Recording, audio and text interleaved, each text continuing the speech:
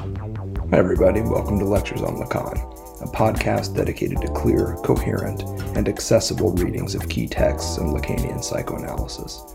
I'm your host, Samuel McCormick, Professor of Communication Studies and Psychoanalysis at San Francisco State University.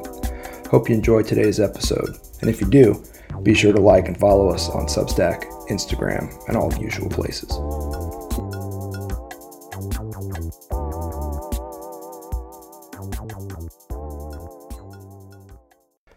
Welcome back. Here we're looking at the situation of psychoanalysis and the training of psychoanalysts in 1956. Beginning on about page 384 of Écrits, the English translation, and extending content up to 406. So some pages to cover in the interest of bringing some clarity to some key conceptual work that Lacan is up to at this stage in his career, but also that is central to Lacanian psychoanalysis. I want to direct your attention to pages 392 to 393. And there's a lot of stuff in this essay to discuss. A lot of it pretty ambiguous, but I think on 392 and 393, we can get some pretty good material to focus on. Let's begin on 392 with the paragraph beginning, "A psychoanalyst.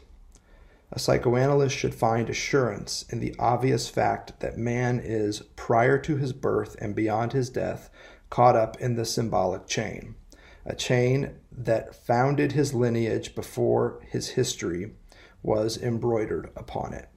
So what Lacan here is suggesting is a very obvious point, which is that the language that is native to you, the language that you grew up speaking, your first language, perhaps even your only language, the language in which you are fluent, really any language in which you are fluent, it was there before you were born, before you were thrown into it and asked to learn it, commanded to speak it instead of crying and so forth. It was there before you. It predated you. Your parents did not realize that when you were going to be born, you were going to be so special that they were going to invent an entire language that everybody in the community, whether that's the family, the neighborhood, the town, the state, the country, the nation, the world, would be able to speak it just in honor of you. No. That language, for me it was English, was there long before you were born. You were born into something that was there prior to your birth. And the second part of this passage, it extends beyond your death. Same with me. When you die, the language that you spoke for most of your life won't simply end. It will continue for as long as there are other people who speak it. So the language, and by extension the society and the world into which you are born, was there before you, and it'll be there after you die as well. This is what Lacan is getting at here on page 392. Continuing, he must work at the idea that it is in his very being, in his total personality, and it is comically put, that man is in fact considered to be whole, but like a pawn in the play of the signifier. This is so even before its rules are transmitted to him, insofar as he ends up discovering them. This order of priorities must be understood as a logical order, that is, as forever current. So here again we have this emphasis on what's cracking out there before you arrive, but also this emphasis on the rules being transmitted. The rules of language, of society, of what Lacan knows as the symbolic, being transmitted to those who will live by those rules, more or less, depending on one's clinical structure. How exactly are these rules transmitted to us? Now we can talk about culturation, socialization, linguistification of human beings and the like. I want to focus really, though, on the point at which we might realize that there are such things as rules bound to a specific linguistic code that we are now asked to live. What does it mean? What is it, the experience of realizing this? like. A clue comes in the next paragraph. No prehistory allows us to efface the cut brought about by the heteronomy of the symbolic. So heteronomy means dependence. It's the opposite of autonomy. Autonomy, self, auto, plus the Greek nomos, meaning law. If you're autonomous, it means that you're self-legislating. You make up your own rules. That's what it means to be autonomous. To be heteronomous is to be subject to the rules of others. The rules of others. In other words, you're dependent to some other system, not of your own devising. That's the nature of finding your place in society and in the symbolic, even if it's to revolt against the place that was assigned to you by society and the symbolic. There's still this heteronomous relation to language, a dependence on language. And here Lacan says that this relationship begins with a cut. So how these rules of the symbolic are transmitted to us, what we now know is that the beginning of that transmission process, a process that Lacan would call castration, that we've also heard referred to as alienation, begins with a cut. And this is something we need to figure out very carefully. What is the nature of this cut? And if indeed the beginning of our introduction to the symbolic starts with a cut, into what does the first primordial signifier cut? To answer that question, I'm going to tell you a little story coming up next. Okay, the story. So, everybody watching this video has three things in common, at least three things. First is that we are embodied. To be a human, to be watching this video, means to have a body. Everybody has one. To be born into a body doesn't mean that your body won't perish. In order for humans, when born into bodies, to survive, they require copious amounts of care from others. Now you can hear that as care from mothers, but I prefer it to just be care from others. And almost always there is a primary caregiver. It can be a dad, as in my case with my kiddo, or it can be a mom, as in more heteronormative, typical cases. It doesn't matter. It can be an uncle. It can be a grandparent. It doesn't even have to be a family member. It can be the state of California. It can be the foster care system. It can be the professional parent that helped you through your early days. Primary caregiver, though, is the human who keeps the infant human from dying. Infants, when born into bodies, are born into bodies of pure need.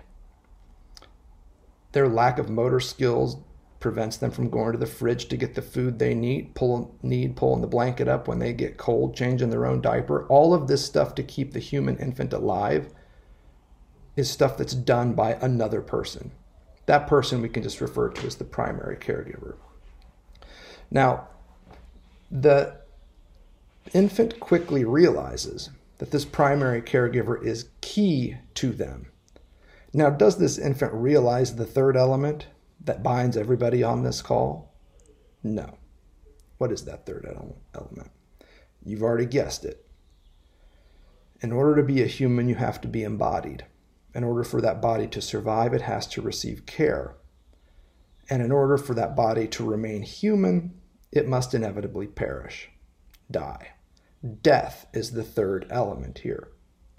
According to Lacan, the infant, the human infant, is very close to death, not because it's on the verge of dying, but because its birth and this period that some people refer to as the fourth trimester and beyond is a period in which the child very much resembles a dead thing.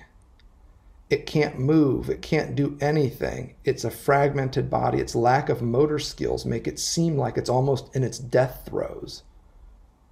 When you look at the baby wiggling around, sometimes it looks almost like it's dying rather than learning how to live, is Lacan's point. The child realizes very early on that they depend on this other being, and they develop very quickly a desire for this person. And this desire, we won't go into how this happens, is insatiable. It's a desire for another person. In other words, another body. Desire is always hooked into the embodied form. And it is always a desire for another body, another embodied form. So the child quickly learns to desire the primary caregiver and cries about it, and eventually learns to issue demands about it in order to get that desire met. Now, it's an insatiable desire for love, so it'll never be fully met, which is why the child will oftentimes ask for this, and then when you get it for them, ask for that, and then when you get that for them, ask for something different. What matters is not the thing you're getting for them, but the care that you provide when you show up with it, which for them is a demonstration of love. And because their desire for the primary caregiver's love, care, and affection is insatiable, it's no surprise that these requests or these demands follow back to back, end to end. Desire, as we know, is an insatiable experience, constantly reproducing new objects to desire. What the child realizes, though, and each of us did this, was that the primary caregiver isn't only interested in the baby. The primary caregiver has other interests. It can be another sibling that also requires care. It can be a job that requires its own kind of care because rent still has to be paid. It can be a little flat thing, mirrored in surface, a cipher to the child at first, a smartphone. The parent has other interests, other places where they direct their attention.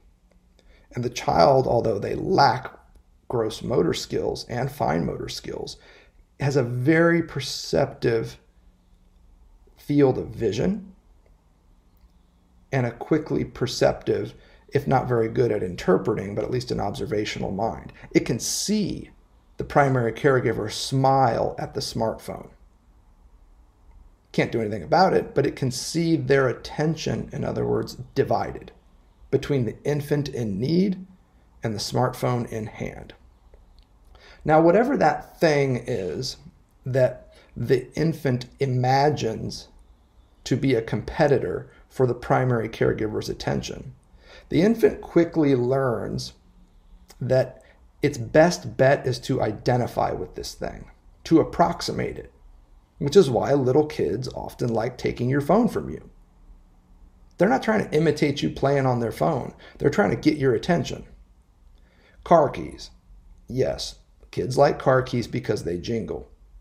But kids also like car keys because that jingling sound is the signal that you are about to leave and take your attention elsewhere, to go hop in a car after the babysitter has arrived and dip for work, for fun, but regardless, without the child. So by taking your car keys and putting it down its diaper, the kid can identify with the other object that it imagines you're most interested in. Not just them, but also these car keys. And obviously, it's a way to keep you from taking off. It keeps your attention directed at the child. Not only are you like, hey, give me back those car keys, but now, at least from the child's imaginary perspective, you can't leave. Can't leave without those keys, and if the keys are in the diaper, the kid's got to come with you. You see how these things go? This imaginary object of the primary caregiver's desire has a few names in Lacanian psychoanalysis. We don't need to get into it. What we need to understand is the relationship that the primary caregiver has to it vis-a-vis the relationship that the child has to it. The child thinks that by identifying with the object of interest, they can get their desire for the primary caregiver satisfied. So they approximate the desire of the primary caregiver in order to have their desire for the primary caregiver satisfied, at least at one remove, which is imaginary, but also the beginning of the symbolic, so to speak. Doesn't mean this is where the symbolic begins. It means that the imaginary starts to take on a tinge of symbolicity in this moment. Because what else does the imaginary object of the primary caregiver's desire symbolize but an opportunity for the child to get their desire for the primary caregiver's attention met? Here again, at one remove. And that one remove is a remove of representation, of symbolization. Now, the structure of this three-part relationship, this pre-Oedipal imaginary triangle between the child, the primary caregiver, and the imaginary object, is as follows.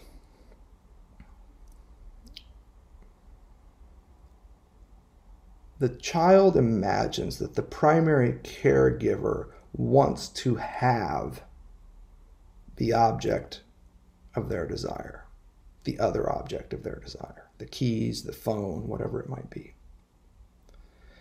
And the child, by identifying with that object of desire, hopes at some level to be it for the primary caregiver.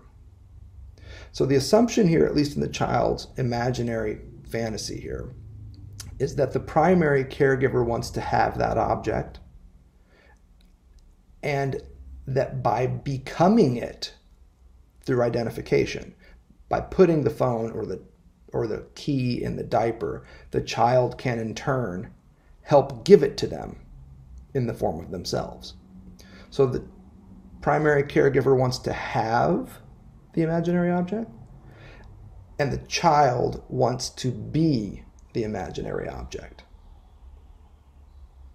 This imaginary pre-Oedipal triangle is also mentioned in this essay. It's the one that we hear referred to on 386, the nature of this dyadic relation. It is dyadic, but there's also this third element, this imaginary object, that converts this into a tripartite or triadic relationship. So with these three elements, we count three, but there is one more force, the key force, and ideally the most positive and productive force in the child's life. That's where we'll head next. Okay, we've been talking about imaginary triangles. Now I want to talk about symbolic squares. How to square that triangle. The cut in question here on page 392 of the Situation of Psychoanalysis and the Training of Psychoanalysts in 1956. The cut in question that marks the beginning of the symbolic, or at least the child's introduction or induction into the field of language, society, order, law, normativity, and the like, the symbolic. This cut begins by the introduction of a fourth element, a fourth force or function in this imaginary triangle, turning it into a square. The imaginary triangle, if you want to get technical about it, is a pre-Oedipal imaginary triangle, founded on a dyadic relationship.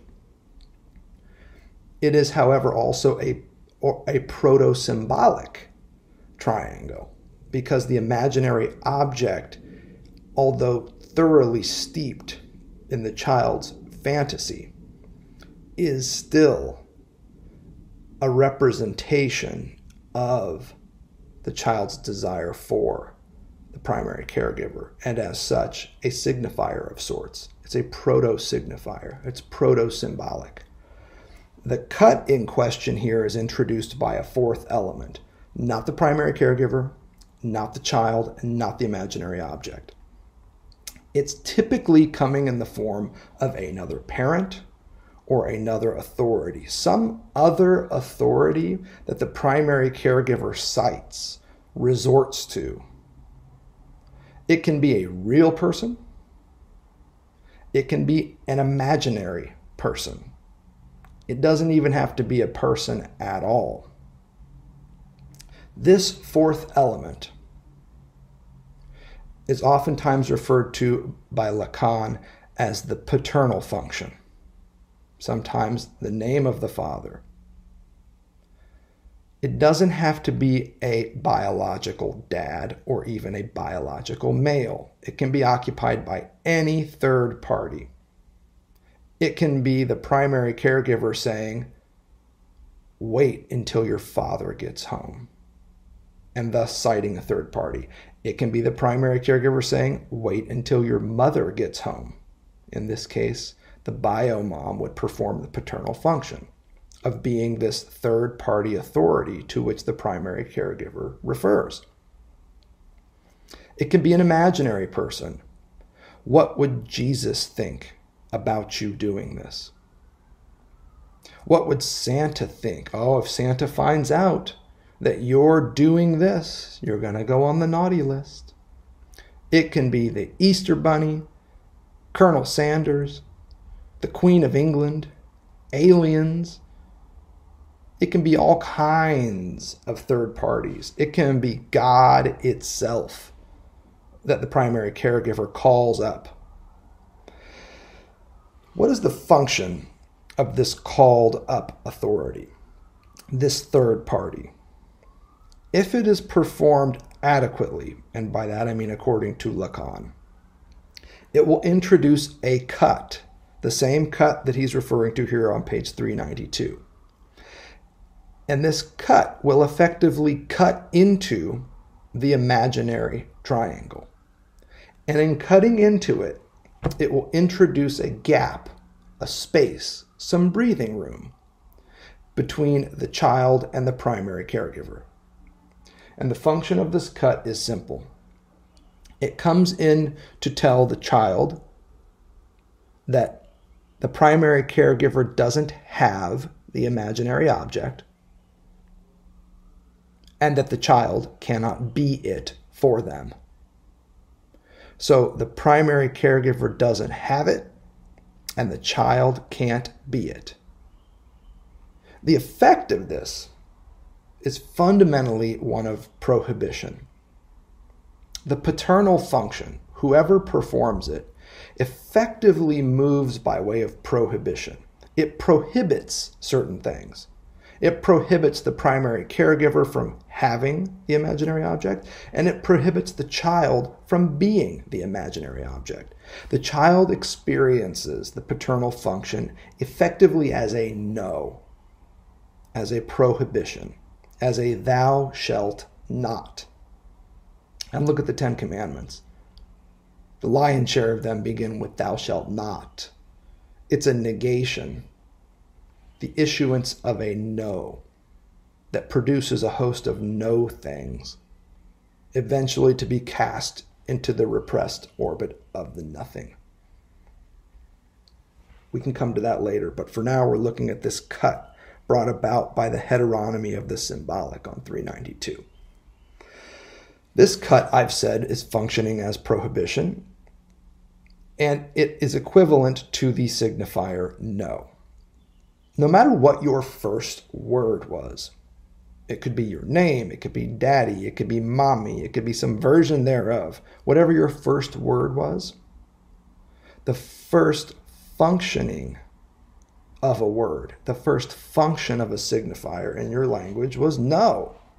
Whether the word was no or not, it had a prohibitive function. We'll definitely come to that in a second.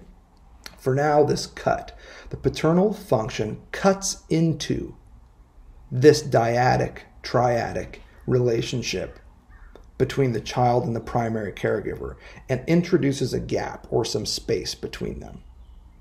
When Lacan talks about the name of the father, this is what he means. It's written all over 392 here. This stuff about lineage founded on embroidery and all this kind of, all right. the name of the father, it can be as simple as your last name, which you probably inherited from the paternal side of your family. Maybe not, but probably, because that's still a normative code. But one thing is for sure. When Lacan says the name of the father, you have to remember that in French, the word for name, nom, sounds exactly the same as the word for no, nom.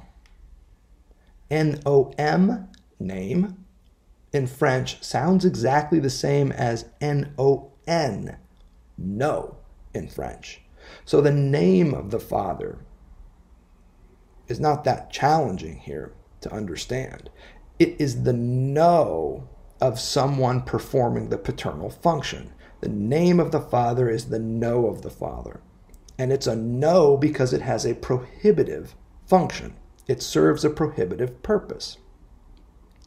Now, if this is done well, if this prohibition is kept 300, cool, calm, collected, hell, let's make it 400, consistent, 4 C's.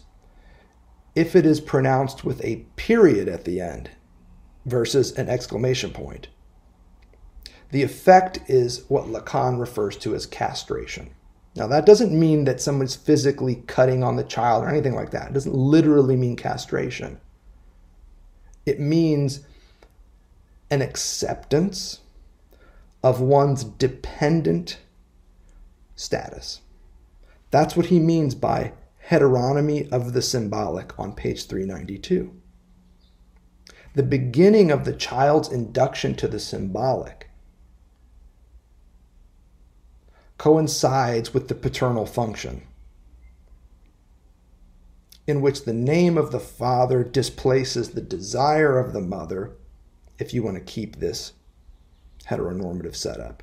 You could say the name of whoever performs the paternal function displaces the desire of whoever performs the primary caregiver's function. That's a little more accurate. But in either case, you get this metaphoric displacement where the name of the father comes to stand in, to offset the desire of the primary caregiver. It inducts the child into a heteronymous or dependent relationship with this world of language, of society, of rules, of law and order, known as a symbolic. And I say this because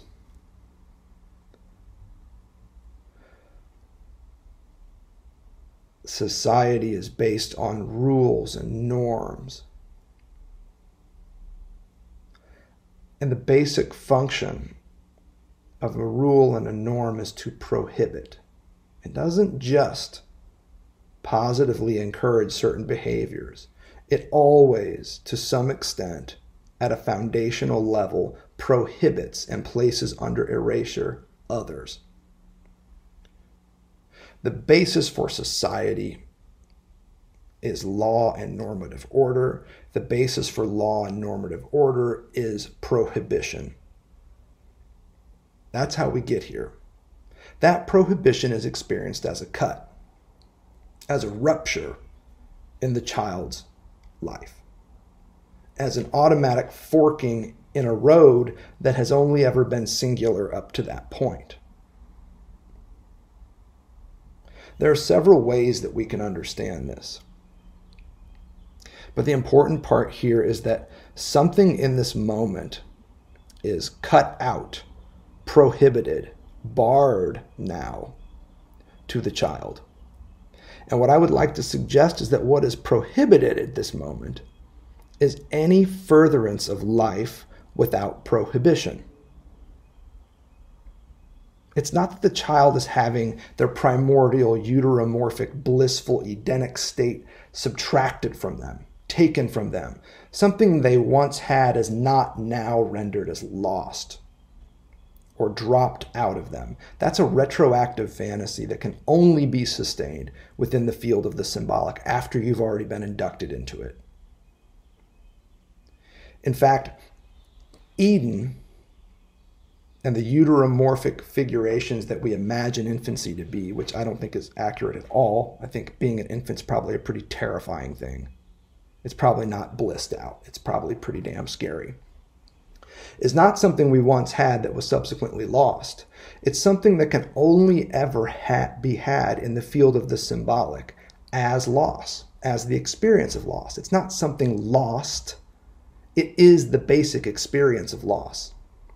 It's a retroactive fantasy of wholeness that emerges in a world where we are cut and thus gapped, incomplete, fractured, divided, split is the word that Lacan often uses. We are split subjects. That's what the symbolic does. It splits us. One of the things that it does in splitting us is introduce us to a world of prohibition, of law, and of order. Now, the final word on this is about that no. You heard me mention this as punctuated by a period, not an exclamation point. That's where we'll return next. The no of the paternal function, the squaring of the pre-Oedipal imaginary triangle that we were just discussing, when done well, will be followed by a period, not an exclamation point.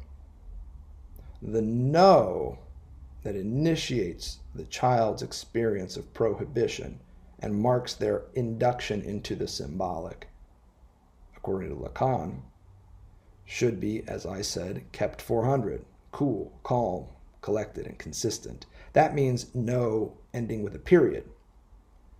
If it ends with an exclamation point, that's a problem. A period that allows the no as an original prohibition, the beginning of the child's relationship to the law and thus desire, because desire and the law are about the same thing. Even in some areas, Lacan says they are the same thing. This no, if it's issued well, coolly, calmly, collectedly, consistently, will allow the child's relationship to law and order to develop on its own, apart from the child's relationship with the lawgiver. In this case, whoever occupies that paternal function. This is important. It's also partly why Lacan on 393 of this essay talks about this forgotten drama, this primordial drama, this inaugural drama of the killing of the father. Now, there are a few ways to read this. The way I want to suggest that we read it is a way that gets back to that period after no.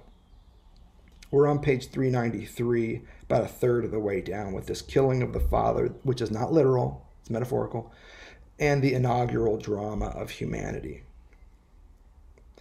We can see that what he maintained thereby, Freud that is, was the primordial nature of the signifier. That treatment of no and prohibition is the primordial nature of the signifier. Lacan sometimes refers to this as the unitary trait. It's usually marked with his use of the term the name of the father, which, as we know, is also the no of the father. The primordial nature of the signifier is a prohibitive nature, which is why I always say that the first word you heard, no matter what the first word you heard was, functioned as no. Because it introduces you into a world of splits, divisions, a differential system of significations, of ones and zeros, of presence and absence. That is what the symbolic introduces, is a world not just of presence and absence, but a world in which presence and absence are divided from each other.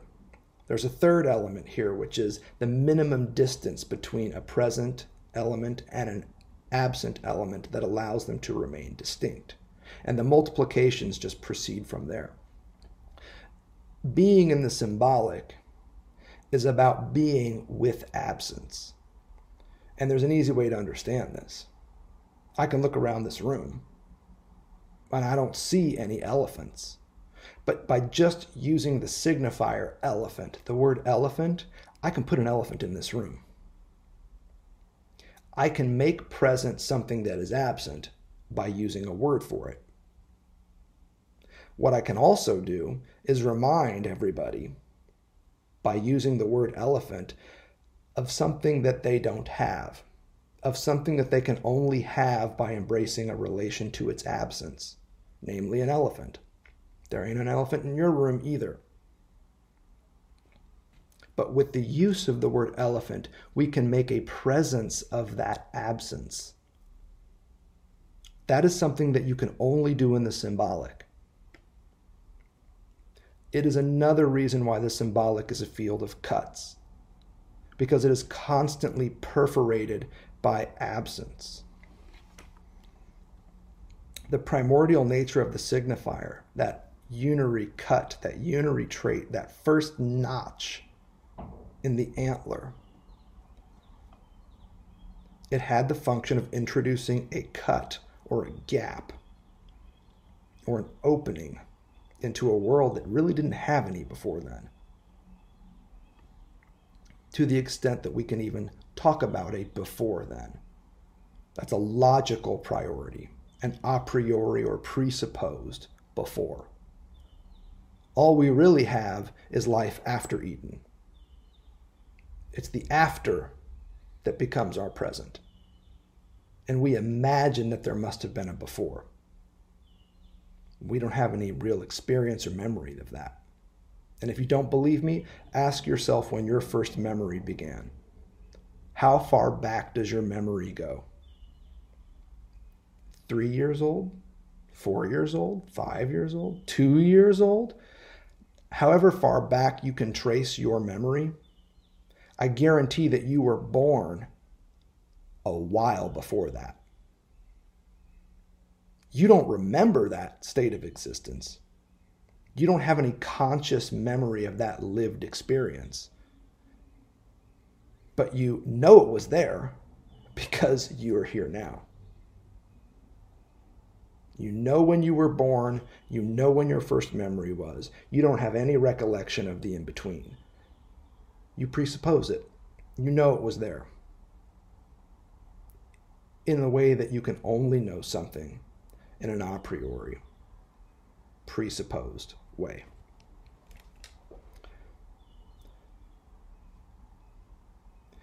The primordial nature of the signifier as prohibition, as no, is represented by paternity. Now that's not talking about daddies necessarily. It's talking about the paternal function, which any person can occupy. It's a function, it's a subject position that anybody can be brought into, depending on the society. It performs a certain function, which is that of prohibition, of cutting into the imaginary triangle. The primordial nature of the signifier that is represented by paternity beyond the attributes that it accumulates, the link of generation being one part of it. So the fact that your last name connects you to other members of a family or of a generational sequence of people with the same last name, that's only one part of what the name of the Father does. It's important as a signifier appears unequivocally in the assertion produced in this way that the true Father, that is, the symbolic Father, the Father who performs the paternal function, whether they are your daddy or not, is the dead Father. And the connection between paternity and death, which Freud explicitly highlights in many case discussions, allows us to see from whence this signifier garners its primordial rank. Its primordial rank is that of the first signifier, the primordial signifier, which functions as prohibition and no. The reason why, and again, this is just one way of reading this. There are other ways to interpret what Freud is up here when he talks about the best father being a dead father, is that the person who shows up and issues that primordial no, that prohibition, that introduces a gap or some breathing room between the child and the primary caregiver. Breathing room, by the way, that is one of the basic barriers against anxiety. Without that breathing room, anxiety, to the extent that the subject is neurotic, is usually what will follow. The child needs some breathing room between themselves and the primary caregiver. That's this cutting in process that the paternal function performs. It gives the child the requisite breathing room to cultivate their own desire instead of living their life in terms of the primary caregiver's desire. Very important. That cutting in, though, should not be dramatic. It should not be vociferous. The no issued by the paternal function should not have an exclamation point at the end of it.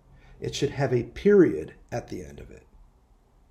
That period, like the issuance of any good and reasonable law, makes the lawgiver impassive, not wildly enraged, whether in a state of enjoyment or furor, but instead somebody who passively, impassively, coolly, calmly, collectedly, consistently says no. You see, if there's an exclamation point at the end of that no, the child will learn to associate the authority of the law with the might of the lawgiver. They will come to think that a law only has binding force insofar as it's backed up by the threat of violence. The parent who always says, "How dare you, don't do that, I'm going to beat you," or whatever the case may be, scares the hell out of children. They obey not because they think the law is legit. They obey because they fear punishment from the lawgiver. A good law is one that can stand without the threat of force that the lawgiver could otherwise bring. This is why all Wild West movies, you have a lawless town, things are going south, it's a crazy world. The villains are in charge, the sheriff and the deputies are all in the villain's pocket, it's a lawless town, all the civilians are getting messed up. And out of the desert comes the lawgiver, the lawbringer, this Wild West hero who shows up, regulates, typically falls in love with a child and or the mother, sets the town aright, kicks the villains out, killing most of them along the way, introduces law and order by appointing a sheriff who gives them the nod to say, "I've got this from here," at which point the hero doesn't stay, doesn't settle down, certainly doesn't become the sheriff. No, they leave. The hero rides off into the sunset, which is the best demonstration that the law that they have introduced is authoritative, sound, and reliable, because it doesn't need the barrel of a gun to back it up anymore. The town has got it from here.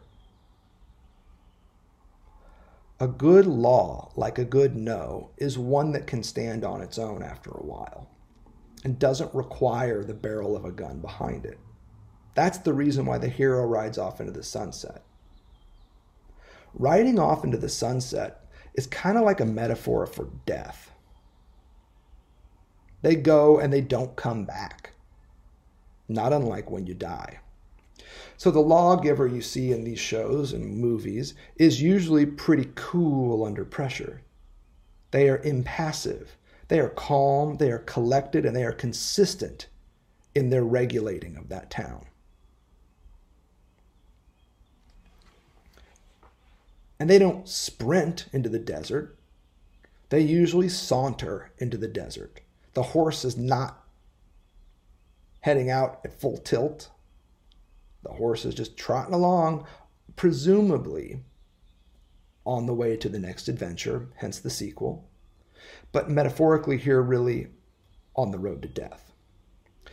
So the good father is a dead father because the no that they issue is impassive, cool, calm, collected, and consistent enough for that law to eventually settle in as a reasonable law and to be introjected, for better and for worse, becoming integrated into one's superego, which becomes a new internalized and usually pretty damn sadistic lawkeeper. But the original lawgiver, that third party that cuts in, they get to leave now. Their job here is done, so to speak. They pronounce the law as though they are dead. And once the law has been issued, the way is prepared for their own death.